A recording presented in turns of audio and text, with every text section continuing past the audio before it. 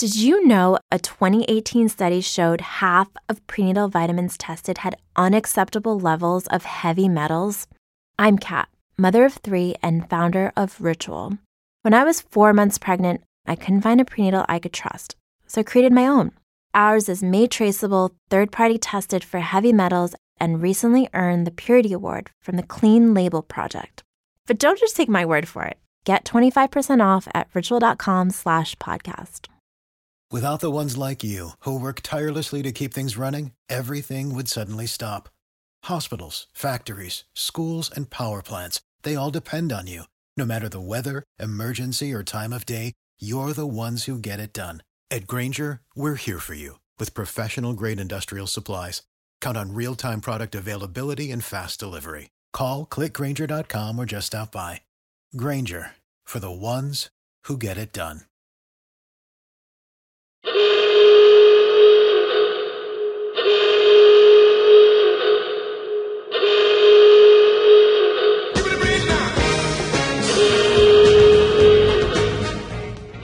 The sport is just going to die if they don't bring the designated hitter to the National League. We got fresh frozen strawberry margaritas, and Terry's bringing us chips and salsa all night long.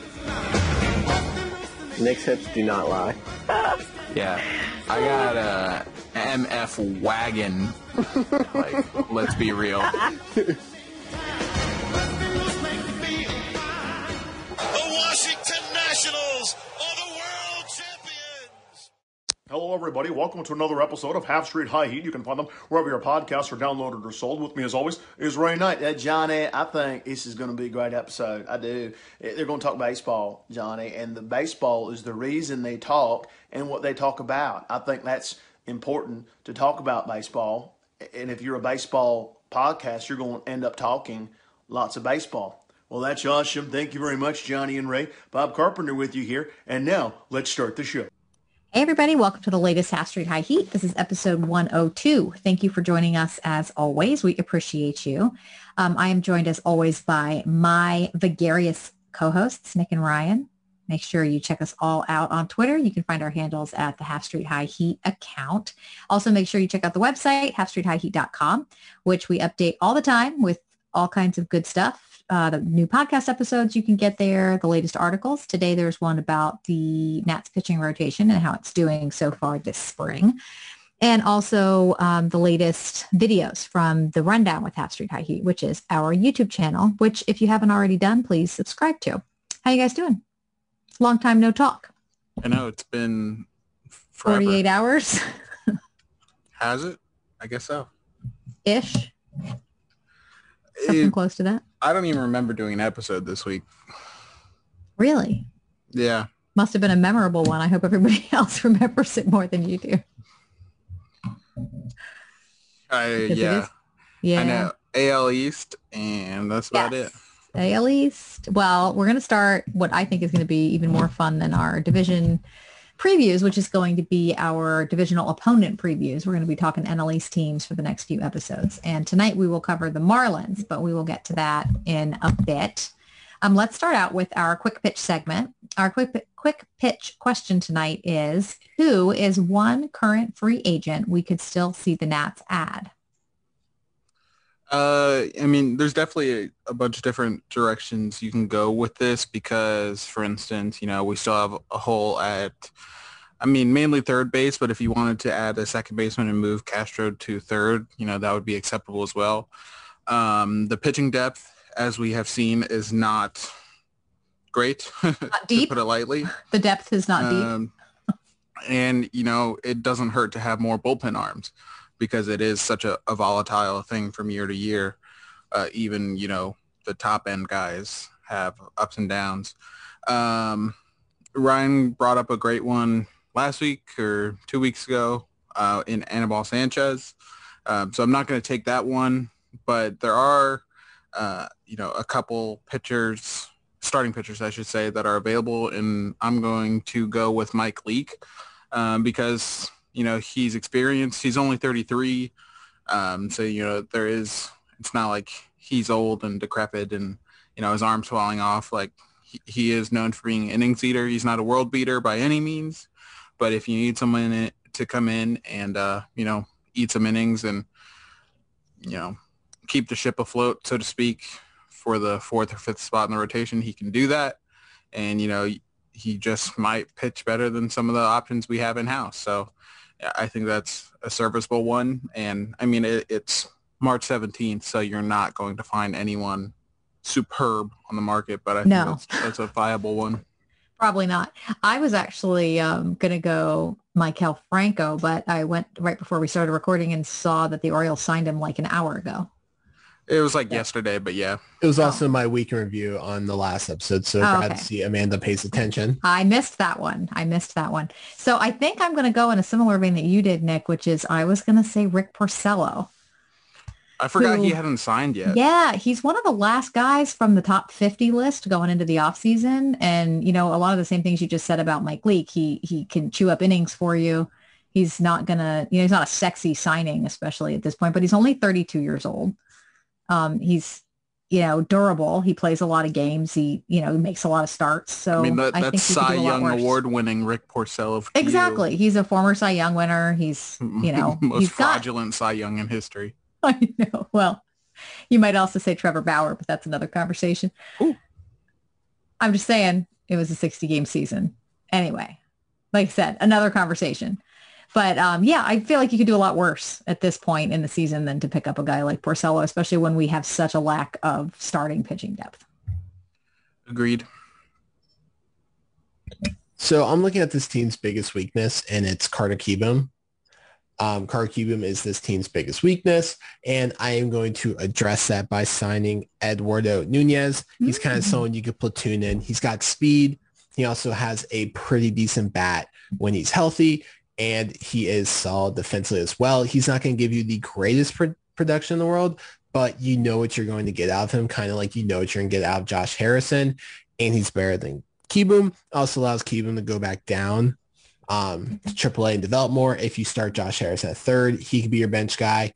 He can also spot start at second and third. So I can go ahead and just provide more flexibility and depth to this infield. Yeah, I think that's a really good point. I mean, Kieboom has been not good so far this spring. I mean, there was all this, hype going into like, oh, well, he's going to come in here and impress us in spring training and show us why he should be the starting third baseman. But I can't understand why they're just handing him that job. It seems a little bit crazy to me. Yeah, and to not even bring in. Yeah, they haven't even brought in anybody to compete. We'll insurance talk about that or later. competition. Yeah, we will. But one other, possibility worth mentioning is Shane Green. He was coveted at the trade deadline in 2019. Once he got to Atlanta, he absolutely, blew up and was not good whatsoever. But he's only 32, and we have seen that potential before out of the closer spot. And, wherever he goes, he probably won't even need to close, so less pressure.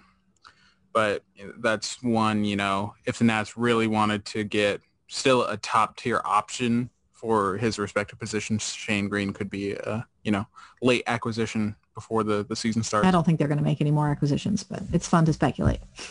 Probably not, but, you never know. All right. Can we have the week in review, please, Mr. Ryan? Yes, it is time for your mid-week in review. And the regular season is coming soon, but Major League Baseball drama never stops. LeBron James has long been an owner of the Boston Celtics, but now he expanded his ownership of Boston, and he's now he's now a minority owner of the Boston Red Sox. He has joined the Fenway Sports Group as a partner. There's a growing sense of concern among Major League executives about not only the pace of play, but the growing decline of action during the games. One league exec says, quote, "It's the greatest crisis the game faces, and the next 5 years will either be the national pastime or a niche sport." End quote. Another club executive said, quote, "If we don't make big changes, I'm worried about baseball as an entertainment business. Our game isn't showing the great athletes we have." End quote. Why is this such an issue? Because last year games took 3 hours and 7 minutes, and it was the least amount of hits per game they ever had since 1968.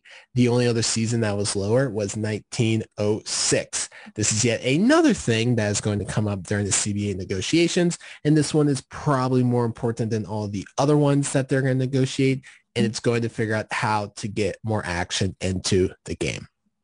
Since the start of the pandemic, violence against Asian Americans has risen by over 150%, and that's an increase that has been attributed to the incendiary and racist rhetoric around the origin of the coronavirus by a former politician. Yesterday was the latest attack and instance of violence that left 8 dead. 6 of them were Asian Americans. You can do your part to help make a difference and help stop Asian hate. Donate to Hate is a Virus. They are a nonprofit organization that was created to combat the xenophobic and racism that has been growing against the Asian American community that is being fueled by COVID-19. This has been your Week in Review. Thank you, sir. All right, let's chat next about Victor Robles. There was a long article about his changes he made last year. Everybody noticed how much bigger he looked and how he's trying to slim down and get more back to his 2019 self.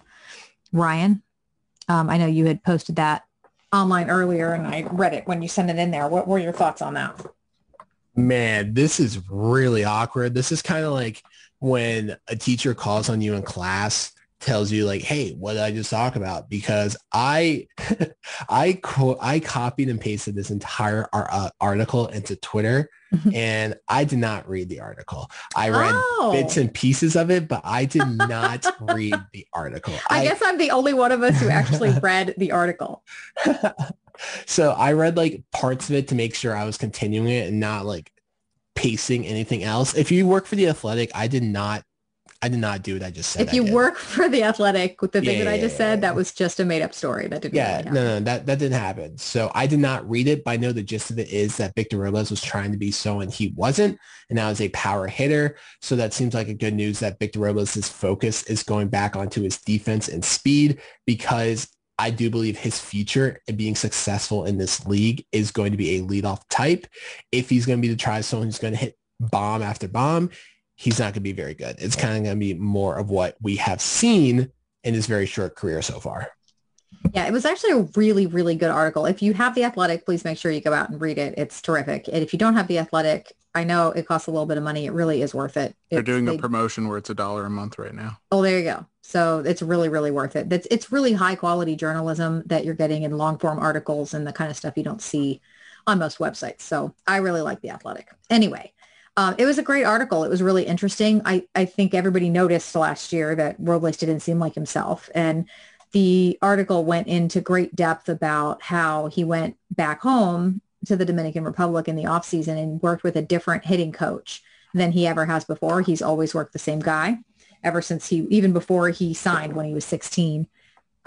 So this guy was trying to kind of get him to bulk up and hit more home runs and just, you said, Ryan, be somebody he really wasn't. And what he found was that the extra bulk caused him to lose his speed and his agility in the outfield that had made him such a good defender.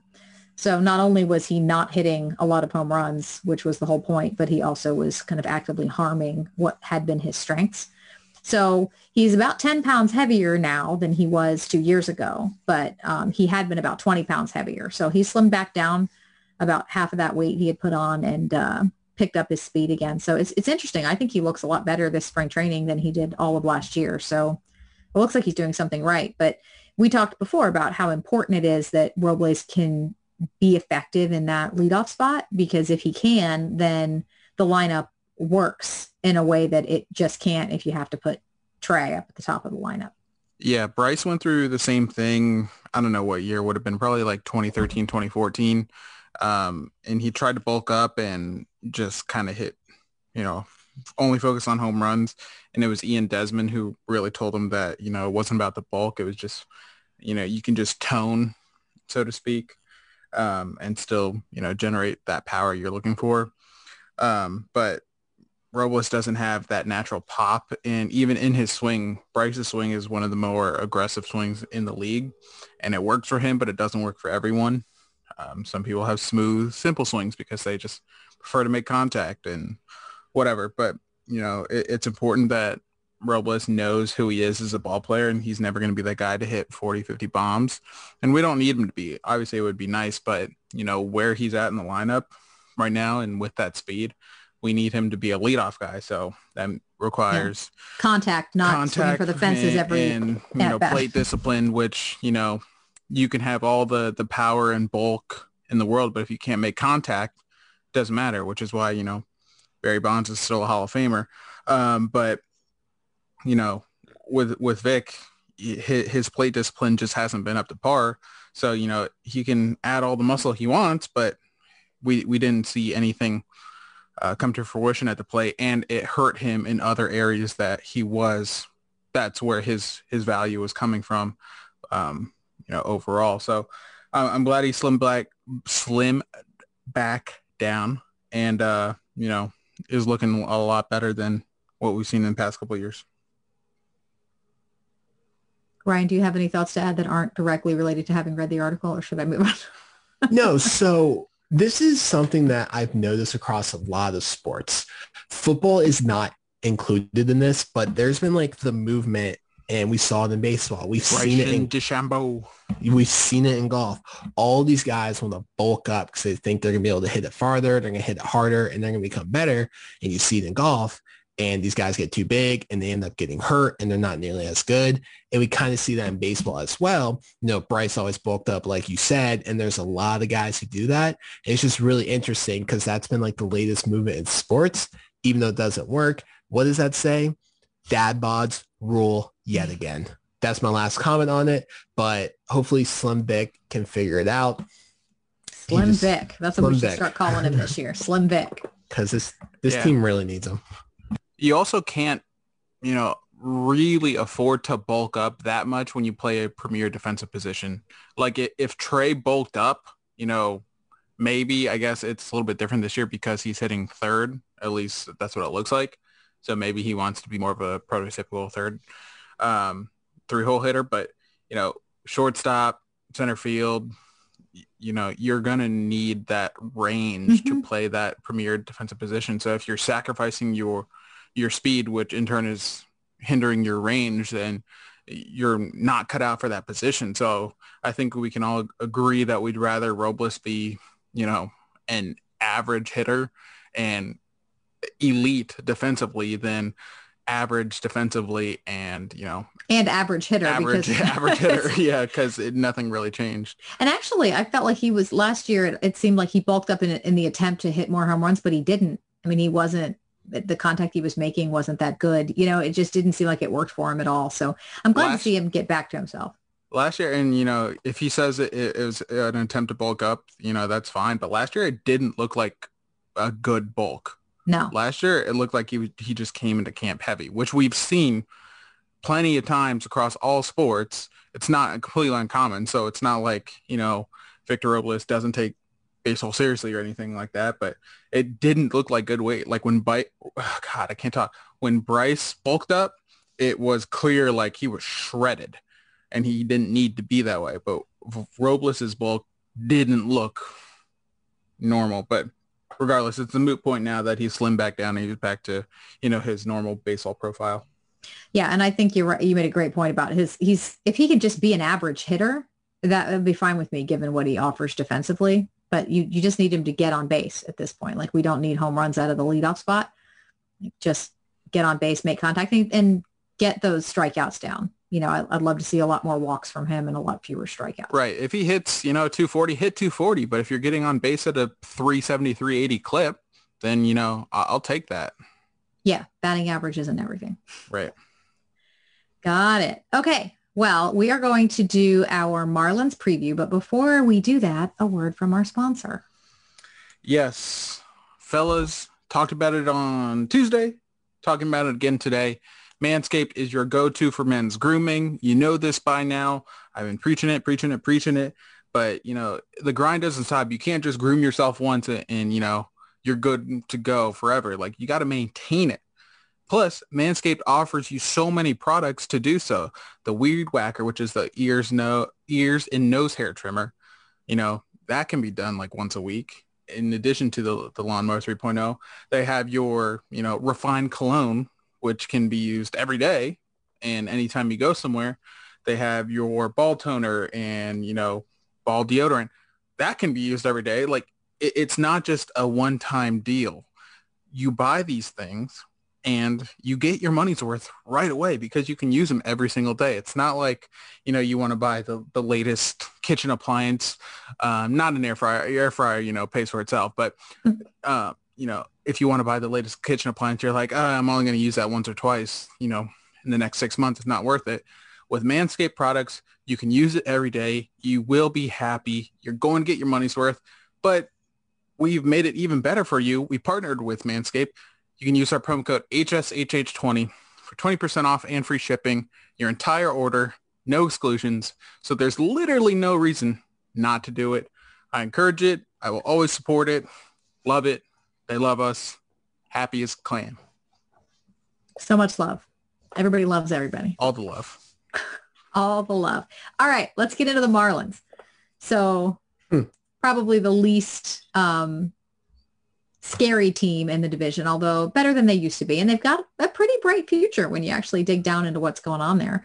Brian, why don't you start us off? What are kind of your initial thoughts going into the season about the Marlins?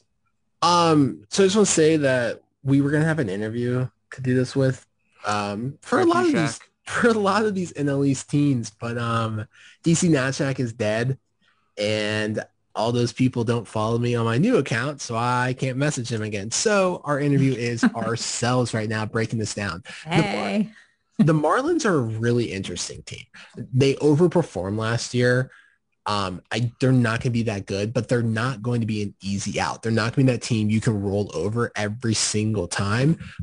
They're a good team. They are a couple of years away. By a couple, I mean they're about 2 to 3 years away, probably even more. That's about 2 to 3 from competing with 500. Right now, they're probably a 70 to 73 win team, but compared to what they used to be, that's a big step in the right direction. And then if you want to break it down by a position group, when you look at catchers, their catcher situation is atrocious. It's probably one of the biggest weaknesses on this team. Their 3 catchers are Jorge Alfaro, Chad Wallach, and Sandy Leon. They're projected to have a combined .3 WAR. That is 29th in baseball. Only the Rockies are worse. So their catchers are a black hole. It is just not good. There's nothing good there in the catcher position. Not even really defensively either, because when you're looking at it, sorry, I scrolled out by mistake. When you're looking at it, they're even projected negative defensive WAR. They're projected negative 2.3 defensive WAR. Wow. When you have a catcher, you're like, well, it's okay if they don't hit. They're not providing anything defensively either. So that is easily their biggest weakness. Okay, I like it. I mean, they've got other weaknesses, but I think it's hard to argue that the catcher isn't the worst one. They've got a lot of prospects that when you read about them, they seem exciting, but I don't recall seeing anything, and I can't say I'm like an expert on their farm system, but any catching prospects that look like they're anywhere close to being able to come up and help them out. I mean, there's definitely a reason catching prospects are, so highly coveted. That's, one reason. I believe his name is Adley Rutschman. He's the catcher in the Orioles organization.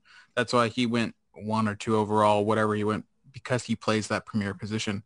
And we've talked about, with the Nats, how big of a black hole the catcher's position has been for years and years and years. Well, there's a reason for that. It's because finding a good catcher is few and far between. So when you do find one, hint, hint, nudge, nudge, wink, wink, you need to jump on it because they don't come around all that often. So it's not surprising to see the Marlins in that position.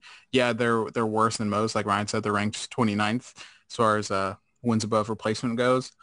But, there's plenty of other teams that don't have great catchers either. With the Marlins, you got to give them a little bit more respect than in recent years because they did make the playoffs. And, it is a shortened season, but every team had the chance to make the playoffs, especially in an expanded format, and the Nats didn't. So, you have to give the Marlins some level of respect. They did overperform, so I do agree with Ryan. But, that potential is there. It's not like every team that wasn't expected to contend ended up contending. There were plenty of teams that we all predicted wouldn't do well that didn't do well last year, but the Marlins, beat expectations. So that potential definitely is there. I agree, with Ryan. I still have them at probably 73 wins, but I think it's I think that's pretty good for them, honestly. I wouldn't consider that a failure coming off of a playoff trip last year and a playoff series win, I might add. But I just think, over the course of a 162 game season, this team isn't built to last. They have a lot of young, great prospects, but I don't think any of them have reached that star status yet, or even that superstar status, because you have a team full of good, solid prospects, but that doesn't get you very far. You're going to need that, ace in the rotation, that 3-4 hole hitter that's just lighting everything up. You're going to need that if you truly want to compete, and the Marlins don't, but that doesn't mean they can't add one in the future. They did add Starling Marte, so that's a good piece. If they want to move him at the deadline, they can only help their cause more with trying to get younger and find cheap studs, sort of like what the Rays are doing. So I think they're on the right track for the first time since the Stanton trade, really, because that's what kicked off this whole thing. Yeah, and they also added Gio Gonzalez and Ross Detweiler. So, they're going places. They are going for this Nats 2012 vibe right now, and I'm here for it. Yeah, they are. Yeah, I think I hear what you're saying about them having potential, and they don't have those pieces. Some of those prospects they've got might be those pieces 2 or 3 years from now, but for right now, Agreed, just not now. Sixto Sanchez is dirty, but he's not going to be there this season. He's definitely the most fun guy to watch on the Marlins for me right now.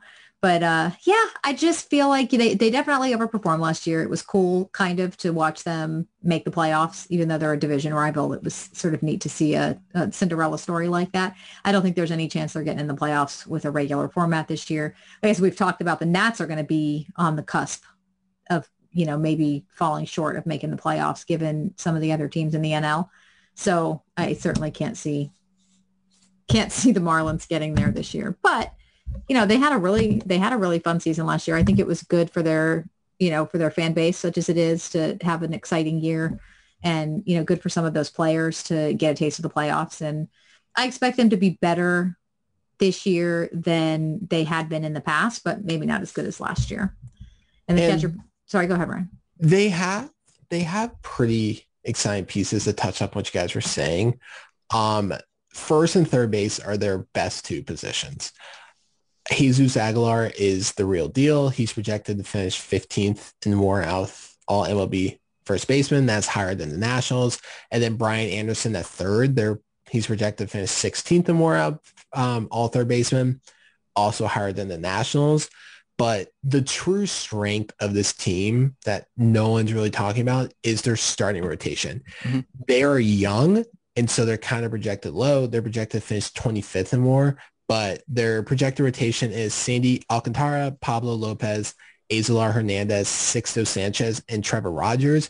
That is a very young rotation, but there are a lot of studs on it. There's a lot of guys, if they touch their potential or if they even come close to their potential, that is bold prediction here. I'm talking about if they touch their potential, has a chance to be a top 10, top 12 rotation in baseball. Yep.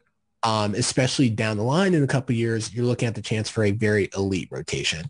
No one's really talking about it, but the Marlins rotation can play. And the NL East is, the strength is the pitching. And I'm not saying it's up there with the Mets or the Nats, but this is a rotation that you should not sleep on.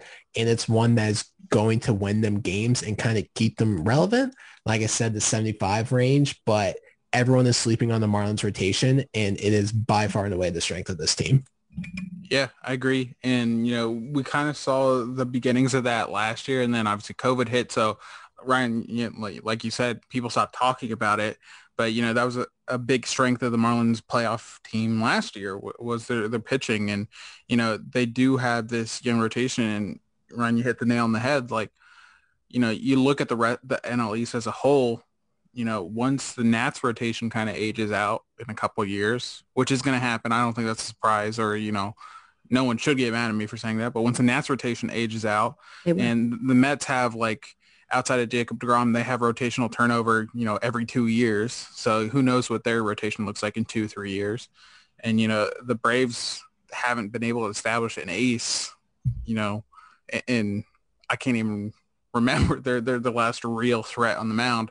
So Ryan, like Ryan said, the starting pitching tends to put an NL East over the top in recent years. So the Marlins are poised to do that with a young, controllable rotation that are all projected to do pretty well in the future. It's just a matter of getting them the innings and experience to get there.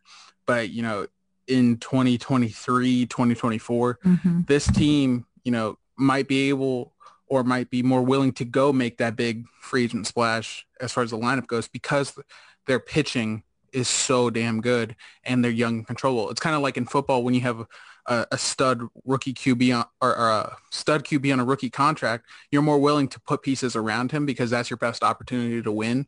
Same, logic applies to the Marlins. Their starting pitching may be so good in a couple of years that it's going to force them or, motivate them to go fill in that supporting cast to make a deep run.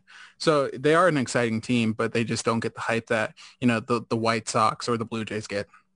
I think they're still a year or two behind where the White Sox or the Blue Jays are, but they have other prospects too. They've got those young pitchers who, as you pointed out, are controllable, which is a huge piece. And, if those guys some of whom have already spent some time in the big leagues are able to still, they're going to still be here in 2 or 3 years. And some of these guys who are in their system now and haven't made the big leagues yet are going to be up in the next 2 or 3 years. They could actually be a pretty impressive team at that point. And if they do decide to actually spend some money out in free agency and put get the missing pieces, they could definitely be contenders in a few years. And as you pointed out, Strasburg's not getting any younger. I can't imagine Max has more than a couple more years left at the most if he stays with the Nats. So our rotation is definitely, as we know, on the aged side, as is a lot of the rest of our team. But the Marlins have a bright future. Yeah, one point we, tend to overlook on this podcast, and I think that's just because of, Ryan and I's perspective on the Nats in particular, is just like the best case scenario. So the best case scenario for the Marlins is their starting pitching, maybe just 2 or 3 of them arrive this year. We've seen teams arrive early. I think the Braves, probably 3 years ago now, when they lost to the Dodgers in 4 in the NLDS, that was them arriving too early. And then we saw the next 2 years, they put together much more, well-rounded teams. And I think, there is a situation where the Marlins do that. I don't know that they have the lineup to support that. But as far as their pitching goes, we very well could see that this year. It's not like unheard of, but they're going to need more than just one guy to arrive for them to be, real contenders, at least this year. Yes, indeed. But it is, it's fun to watch, and it's fun. It's like you can't even, I don't know. I can find lots of animosity for the Braves and the Phillies and the Mets because they're good and they knock the Nats around a lot. It's been so long since the Marlins were any good that I find myself not really having any animosity toward them. If they start getting good again, I'm sure that will change. But yeah, you kind of look at them and go, wow, that's fun. I hope for a good story that doesn't actually threaten the Nats in any way. Yep. Agreed. All right. So we talked a little bit about their catching, their infield. We talked about their starting pitching. How about the bullpen and outfield? Yeah, so the outfield strength is Starling Marte. Starling Marte is, I forgot to mention him when I was talking about their best players with Jesus Aguilar. Starling Marte is their best player. He is going to be honing it down center field. They also have Mitch Haniger out there in right field, and I had left field here. But wait, they have Mitch Haniger? Yeah, Mitch Haniger is a right fielder. No, he plays for the Mariners, dude. Oh, wait, maybe I looked at the wrong one. The wrong M team. I do that a lot. I think I'm dyslexic. I know, the Marlins and the Mariners flummox you. I was like, holy Corey shit. Dickerson. I was like, did the Marlins add Mitch Haniger? That's a huge addition for them. I can't read. It's all right. It's okay. So they have Corey. Oh, yeah, that's right. That was Mariners. Yeah. So they have Corey Dickerson in left, and then in right field, they have Adam Duvall. Duvall, that was a good signing for them. He's not very good, but it was a good signing for them. So their outfield is going to be average. They have one standout guy out there. Kind of sounds a lot like the Nationals. But the only difference is the National standout guy is a top 5 player in the game. So the Nationals are better, In the outfield, the Marlins center fielder is better than the Nationals, so their biggest strength is Starling Marte out there. Like I said, he could be a trade chip, or he could be someone they try to build around with these younger guys out there. Their bullpen is not good. There's like no other way to put it. I'm literally sitting here. I am scrolling, and I have not come up past them yet. I'm going to double check, make sure it's not the Mariners, because I've done that on literally every single episode. So they're projected to come 23rd in WAR. It's better than what I thought it was going to be, but it's still not good. Their bullpen is just a bunch of either young guys or some journeymen like Ross Detweiler, Adam Simber, James Hoyt, Dylan Florio, Yimi Garcia. Not exactly good. They do have some guys with potential, but we talked about how catcher was the biggest weakness they have offensively and in the field. Their rotation's bad. Their bullpen is bad. That is a number one way to kill a good rotation, as we have seen time and time again. Yes, we have. Their bullpen is going to lose them games. They're going to lose them a lot of games, and it's going to hurt them. They're probably going to be pretty competitive at times, and then that bullpen's going to come on in and blow it. So it's that's just what makes bad teams bad teams. You want to know what separates them from the good teams? The good teams will win those games. Sounds dumb, but it's the truth. And the Marlins bullpen is atrocious. Do we think that Gio and or Detweiler are going to actually end up in their bullpen? Probably, just because there's not much, competition there. And, it's especially with a young rotation, it doesn't hurt to have two vets, one of them being a journeyman, kind of been, as high as pitching game 4 of a playoff series and as low as, pitching in AAA like last year, the year before. So, between the two of them, they can provide a lot of experience to, and didn't Gio get some Cy Young buzz that one year when he had like a 20-win year with the Nats? Yeah, he came in second to R.A. Dickey. I thought it was third. He came in second. Yeah. Yeah, so I think that's a good point. You've got a lot of young players there. Some veterans who are on the tail end of their careers certainly can't hurt, especially when you have a bad bullpen that, what difference does it make? I hate to say. But. Yeah. All right. So that's a look at the Marlins. We will be looking at all of the other division rivals. We're going to look at the Phillies next week and the Mets, and then finish up with the Braves before opening day. But let's move on now to our Twitter questions. We have the first one comes in, I should say the first 3 here from @non-roster-invite. Tyler, who says, why is Carter Kieboom just going to walk on as the opening day third baseman? As we talked about earlier, why did Rizzo not get any insurance for Kieboom? Why are we not screwed? Yeah, this one. So here's the life cycle of every single Nationals prospect. They get overhyped because the team refuses to trade them for massive name guys, all-stars, Cy Youngs, you name it. And they think everyone's Juan Soto. Yes.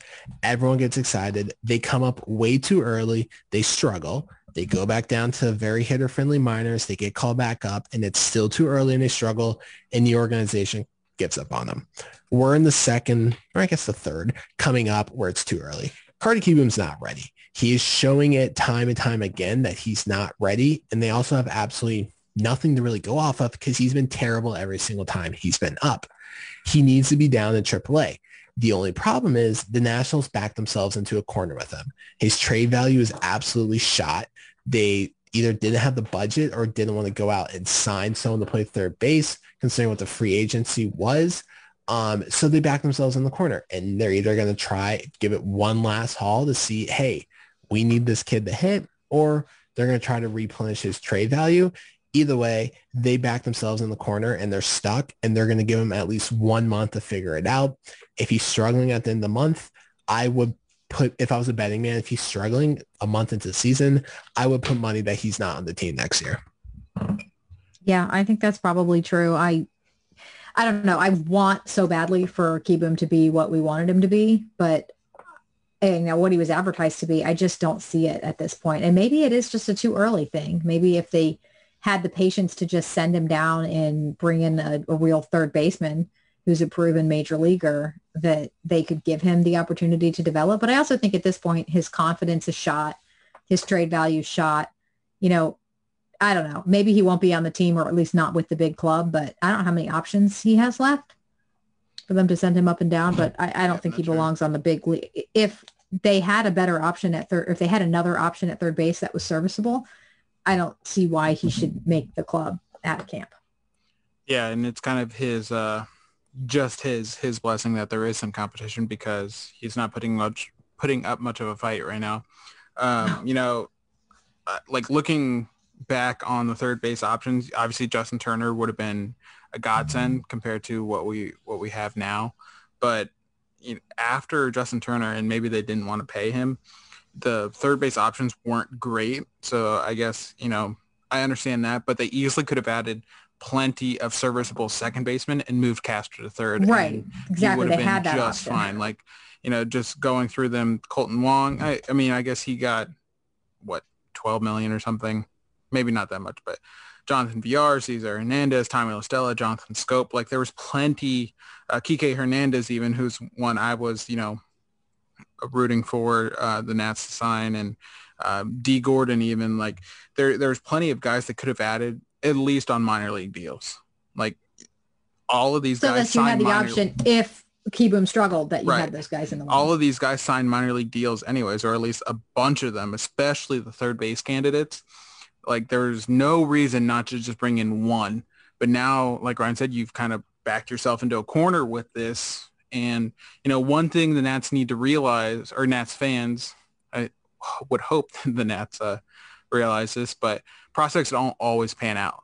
You know, we've seen the highest touted prospects flame out before they ever get to the majors, and it's not all that uncommon. Some guys just, it does not translate. And I'm not saying Carter Kieboom's there yet. I'm not going to put an official stamp on him, but we have yet to see one piece of promising, you know, play from him in his entire, you know, granted short career in the majors.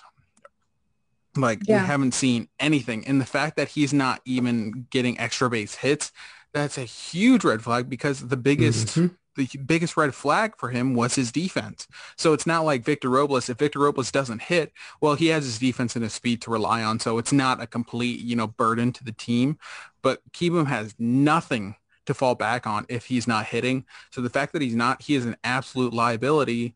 And, you know, it's handcuffing this team. Like at this point, this is going to be out there, so bear with me.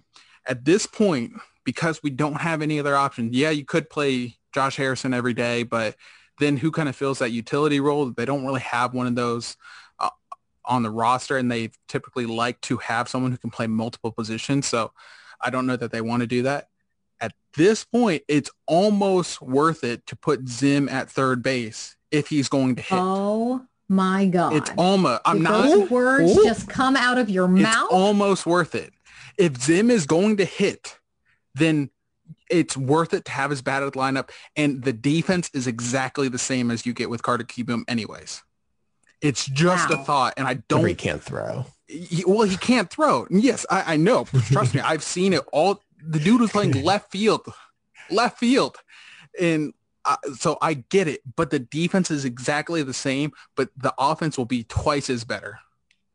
Wow. So there's going to be people who are listening to this, and they're going to I just realized, you know, what I might have just done. I was like, what is he about to say? And honestly, that one didn't even cross my mind. Like you saying to put Zim back at third was not even on my radar. Yeah, we talked about it last episode. Josh Bell is so established that there's not really even a platoon situation for Zim. So if you're trying to get him in the lineup and you don't have the DH, you do have one glaring spot where Zim has had experience. Yes, he can't throw, but I mean, just glove it for all I care. Is that shoulder any better? I mean, I know that was the shoulder that got him to out of first base, third base, and over to first anyway. Like, how's the shoulder? We don't know. Yeah, I don't know. Yeah, so we're gonna have to tweet that, but that's going to the tweets. As I was going to say, there's going to be people who roll their eyes that I was talking about Kieboom because it's March, and spring training you always have to take with a grain of salt, but it matters for young guys. And the reason why people are going to react like this with Carter Kieboom is, like Nick said, we've never seen any flash of talent. With Garcia was not ready last year. His OPS was in the low 600s. It was very clear he wasn't ready, but Garcia was showing the fact that he can hit opposite field doubles. He had that absolute tank of a home run in Tropicana. He showed power, and he showed the flash that he had talent he could hit. We've never seen that from Kieboom. Like Nick was saying, all we've seen from him is that he could strike out and he can hit slow grounders. That's literally all it is. So it's very concerning. And that was just my last note. And then also, Nick with the hot take of the day. I love it. Way hot take of the day. Yeah, I was actually going to bring up Garcia because that seems like maybe another. Yeah, he's not ready. He needs to be fine-tuned. If you bring him up, you're going to completely ruin him. Yeah, which you could argue is what they did with Kieboom. Yeah. Literally, same wavelength there. But, can you just imagine? And, some people feel a way about Zim, and I can't blame them. I literally cannot blame them. But can you imagine, just the feeling, the nostalgia you would get seeing Zim at third base? Nick is doubling down right now. It would be pretty cool.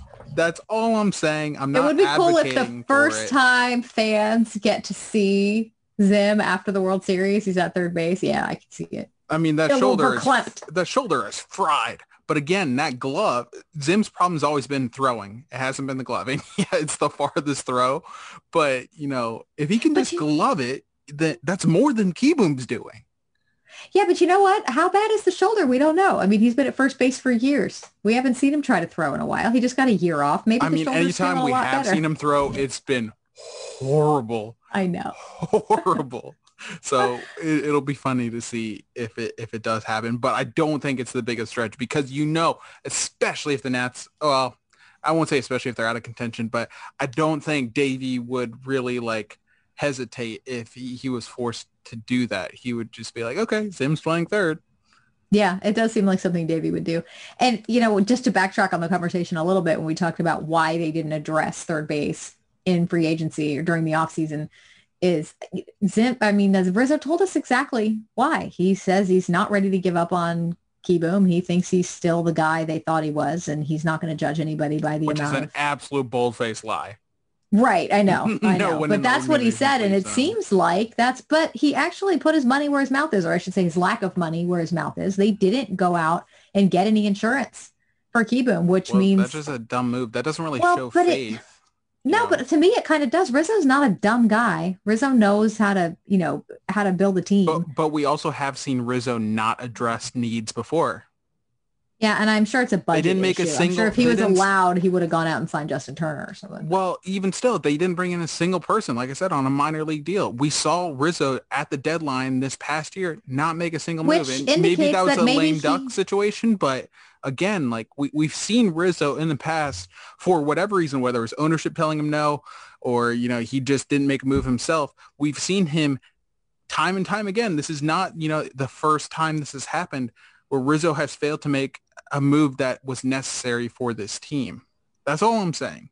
But again, that indicates that maybe he really is a true believer. He really thinks Kieboom's going to be the guy. No, I think it's the opposite. I think it's, he just didn't make a move yet again.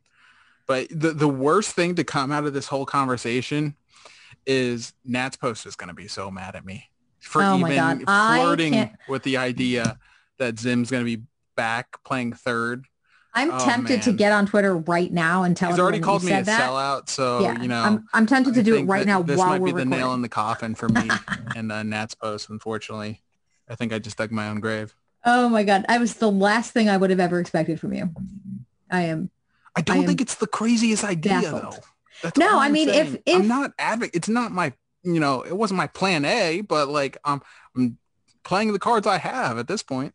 Well, I mean, and if Kieboom really is just dreadful and can't do it, I mean, what else are you going to do? Zim's been hitting, so it's not like, Dave. Oh God, no! I was gonna say it. I was gonna say David Ortiz played first base when the Red Sox played, interleague because he was that good of a hitter. But that would be me comparing Ryan Zimmerman to David Ortiz. So, wow. Oh man, who are you? I don't even What's happening right now? I'm going full Florida man, just going crazy. All this Marlins talk turned you into Florida man. Yeah. All right, we've got one more question. Ryan which is angry at his computer. He is like, he's Oh, probably that was me. Oh, I was gonna say, Jesus. That Yeah, was me, you are sorry. the loud clicker here. I am a loud clicker. Quite All right, annoying. we've got one more question from Monty at On the Pod today. I thought it was On the Pod once. Did he change his handle again? I put today, but I think it is once. Okay. Anyway, Game 7 of the World Series. Who do you want on the mound? Nick and Ryan. Taking Nick because he's actually a pitcher would be a cop-out. So I think it's really interesting that Monty didn't pick Amanda. Yeah, I mean, what the hell, Monty? What type of agenda are you doing there, Monty? So I'm going to Amanda. What type of agenda? What? I think So much for Amanda women in just- baseball. Jeez. Yeah, no, your whole thing you're doing is a slew right now because you didn't include Amanda. It's not- Performative. yeah, that's interesting. I'm going to Amanda. Amanda's just gonna go out there and just absolutely kill him with niceness and just strike out the side. Strike them out with niceness. See how that works. You're gonna. Have you seen what's it called? Bench warmers. When all the kids were like really nice when the guy hit that freaking mammoth home run and he was like so thrown off. He's like, I'm gonna throw the game. Yeah, it's gonna be like that. Oh, I dig it. Amanda's gonna be that nice. Yeah, I'm not taking Amanda. I'm taking myself because I know I can get the job done. With that being said, though, Ryan always was, kind of like one of those pesky hitters. Like neither of us were, in the grand scheme of things were that good, but Ryan was always like good enough to be in the lineup. So he would be, the Howie Kendrick in this situation and come through in the clutch when we need him. All right, but this is who would you want on the mound? Yeah, but I'm still giving credit to my boy Ryan because he's a good hitter. What's wrong with that? I said I would take myself on the mound. If you give me the option of me or Max Scherzer, I'm taking me because I believe in myself that much. Wow, you're taking yourself over Max Scherzer? Yeah. You mean an option between me and prime Randy Johnson? I'm taking myself 10 times out of 10. Yeah. Wow. I'm built different. I like the confidence. I'm built different, baby. I made $1,400 in my sleep. What'd you do? Well, I a couple of years ago when they had the season ticket holder event and you got to like go to Nats Park and like hit in the batter's box and throw off the bullpen mound and stuff, I couldn't even get the ball from the mound to the catcher. So I'm not going to take myself, but I do appreciate the sentiment, Ryan. I guess since you were actually a pitcher, I'll go with Nick. That's right. But I've never seen you pitch, so that's a big leap of faith. Well, I don't appreciate your lack of confidence in me. So, maybe I don't want to pitch for you. I picked you, so that seems like at least some But it was more confidence. begrudgingly. It wasn't because you were happy with the pick. So, again, maybe I'm not feeling like I'm going to pitch for you. I'm just going to go out there and blow the game. Either, buddy. Yeah, because I believe in myself. Well, I do not believe in myself. I believe in myself in many ways. This ain't one of them. But yeah, we would be a hell of a team in Game 7 of the World Series. Yeah. I don't know. I don't know about that. I can't see how we would ever get to Game 7 of the World Series, but yeah. Crazier things have happened. No, I don't think crazier things have happened. I think that the rebuilding Rangers just beat the Flyers 9-0 without any coaches. We could do it. Have you ever seen Rudy? 9-0. Anything is possible. Yeah, and that was the best part of that story is that they didn't score in the third period, so that score was 9-0 at the end of the second. And also, every single one of their coaches is in COVID protocol, so they did that with no coaching. I mean, so Rangers coaches are overrated. Clearly, they do better without them. And I mean, the Flyers Twitter account earlier while this was going on was hysterical. It was like 4-0, and they kept doing the regular updates like the teams always do. And then the fifth one happened, and then their account said, "We don't really want to give you an update, but it happened again." And then when the sixth one was scored, they just said pain. Can we talk about how still cringe the Nats Twitter account is? I thought they fired everyone. Yeah, well, somebody's still there. Well, yeah, but they fired the end game coordinators. So like these are like the actual people, not the end game people. We didn't talk about Kolko getting rehired by the Nats either. Yeah, I forgot to put that in. He's the most vanilla broadcaster out there, but he would still be better such a than boring FP. person.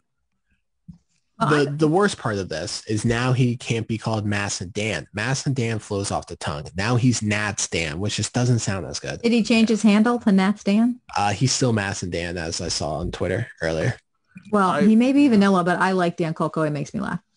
So why though? Like, it's not that I'm like against the guy. Like, I think he's fine, but I like there's I no like the personality. I like the way he's got. I disagree on that. I like the way he's always, over He's the a course goober. of the season.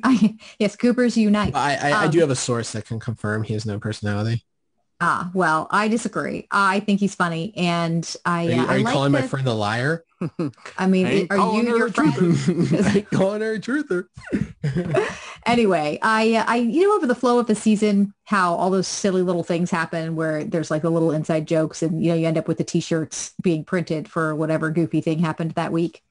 I like those parts of a season, and how when you follow a team closely, like somebody can make a joke about one of those 5 years later, and you know what they're talking about. I feel like Dan Coco has been a part of a lot of those inside jokes for a lot of years now, and I don't know. I like Dan Coco. I'm glad he's back. Yeah, I'm glad he's back because the whole Masson situation was just terrible. So I'm so glad. bad for them. I'm glad. Dan was kind of like, certainly not the last piece, but the last prominent guy with Bo Porter and Alex Chappell. But And they both landed someplace yeah, they else. both landed. So that's okay. So I'm definitely glad to see Dan Coco land. But it's just as far as a personality, I just don't think there is. Well, I've been trying to get him to come on the pod, but after you guys just said mean things about him, probably now he's not going to come on. Well, yeah, that's the same reason we're never going to be able to interview FP, just because of the things I say about him. Damn. I mean, saying someone's boring isn't a mean thing. I still said he was a goober. I think he's a nice guy. It's just Goober isn't an insult. Goober is that makes you funny. I just don't know that we would be able to get much out of an interview with him. Well, only one way to find out.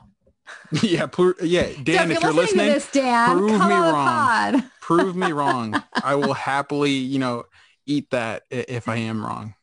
Yeah, but also there's some continuity there, and I think the Masson situation, it's been really hard as a Nats fan just God, over the years. I need the Nats to get away. I need the Nats to get away from Masson, but it's been tough, and seeing them just slaughter all of the Nats coverage this offseason was super annoying. And it's not like there was really much to pissed me begin off. with. Right. It wasn't like they were overwhelmingly covering them well to start with, but then they just got rid of everybody. And part of, I think what makes baseball unique is the fact that it goes on for so long. The seasons are long. It's pretty much every night. You've got the broadcasters in your house, they're on your TV over and over again. You get to kind of feel like those guys and you hear their voices and it's familiar. I mean, and when you make because a I can't watch wholesale the change, freaking games. Yes, there is that. But when you make a wholesale change to the broadcast team, it's jarring when you watch the games. And I think that continuity over the years is part of what I love about baseball, that when you hear a call, like a call that was made in a game that was really memorable and you hear it 10 years later, you remember exactly, you know what I mean? It's just that familiarity is important. And I think getting rid of all the Masson broadcasters at once was really crappy. And I'm glad at least Coco will be back. Yeah, sure. It's in fine. some capacity. I don't know where even he's going to be, but anyway, welcome back to the Nats, Dan Coco. All right, we got anything else before we go?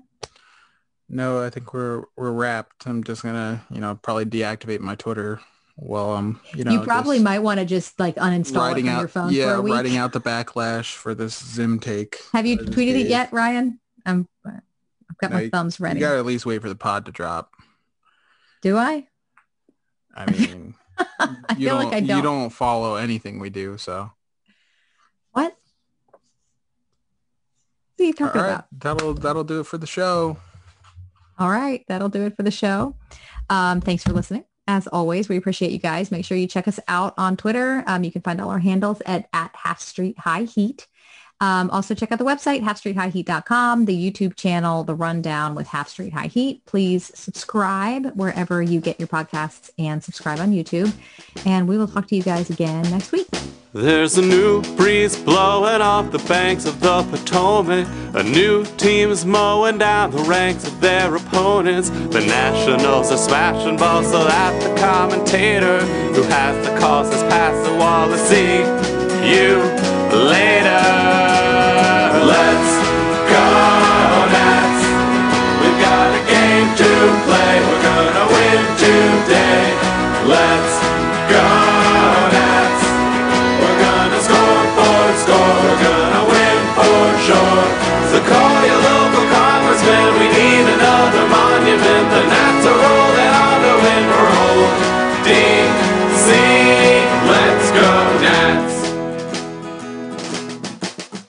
By the early light of dawn, well, you can see they're running scared, 'cause the kinds of bombs we're launching are bursting in the air. Tell the Library of Congress that they might not want to look, 'cause we're putting curly W's in every book. Let's go, Nats. We've got a game to play. We're gonna win today. Let's go, Nats. We're gonna score for score. We're gonna win for sure. You better tell your senator we're shredding the competitors. We're set to send the planet home for old DC. Let's go, Nats. Let's go, Nats. Let's go, Nats. Let's go, Nats. So race and tell the president we hold this truth self-evident. The Nats are gonna represent Virginia up to Maryland and old DC. Let's go, Nats.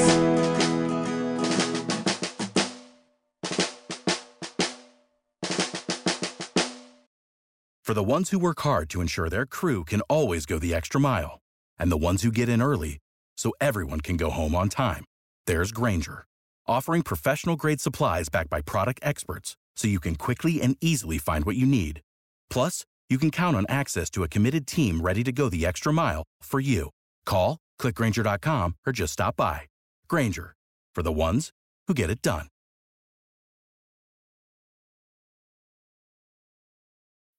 When you need mealtime inspiration, it's worth shopping Kroger, where you'll find over 30,000 mouth-watering choices that excite your inner foodie. And no matter what tasty choice you make, you'll enjoy our everyday low prices, plus extra ways to save, like digital coupons worth over $600 each week. You can also save up to $1 off per gallon at the pump with fuel points. More savings and more inspiring flavors make shopping Kroger worth it every time. Kroger, fresh for everyone. Fuel restrictions apply.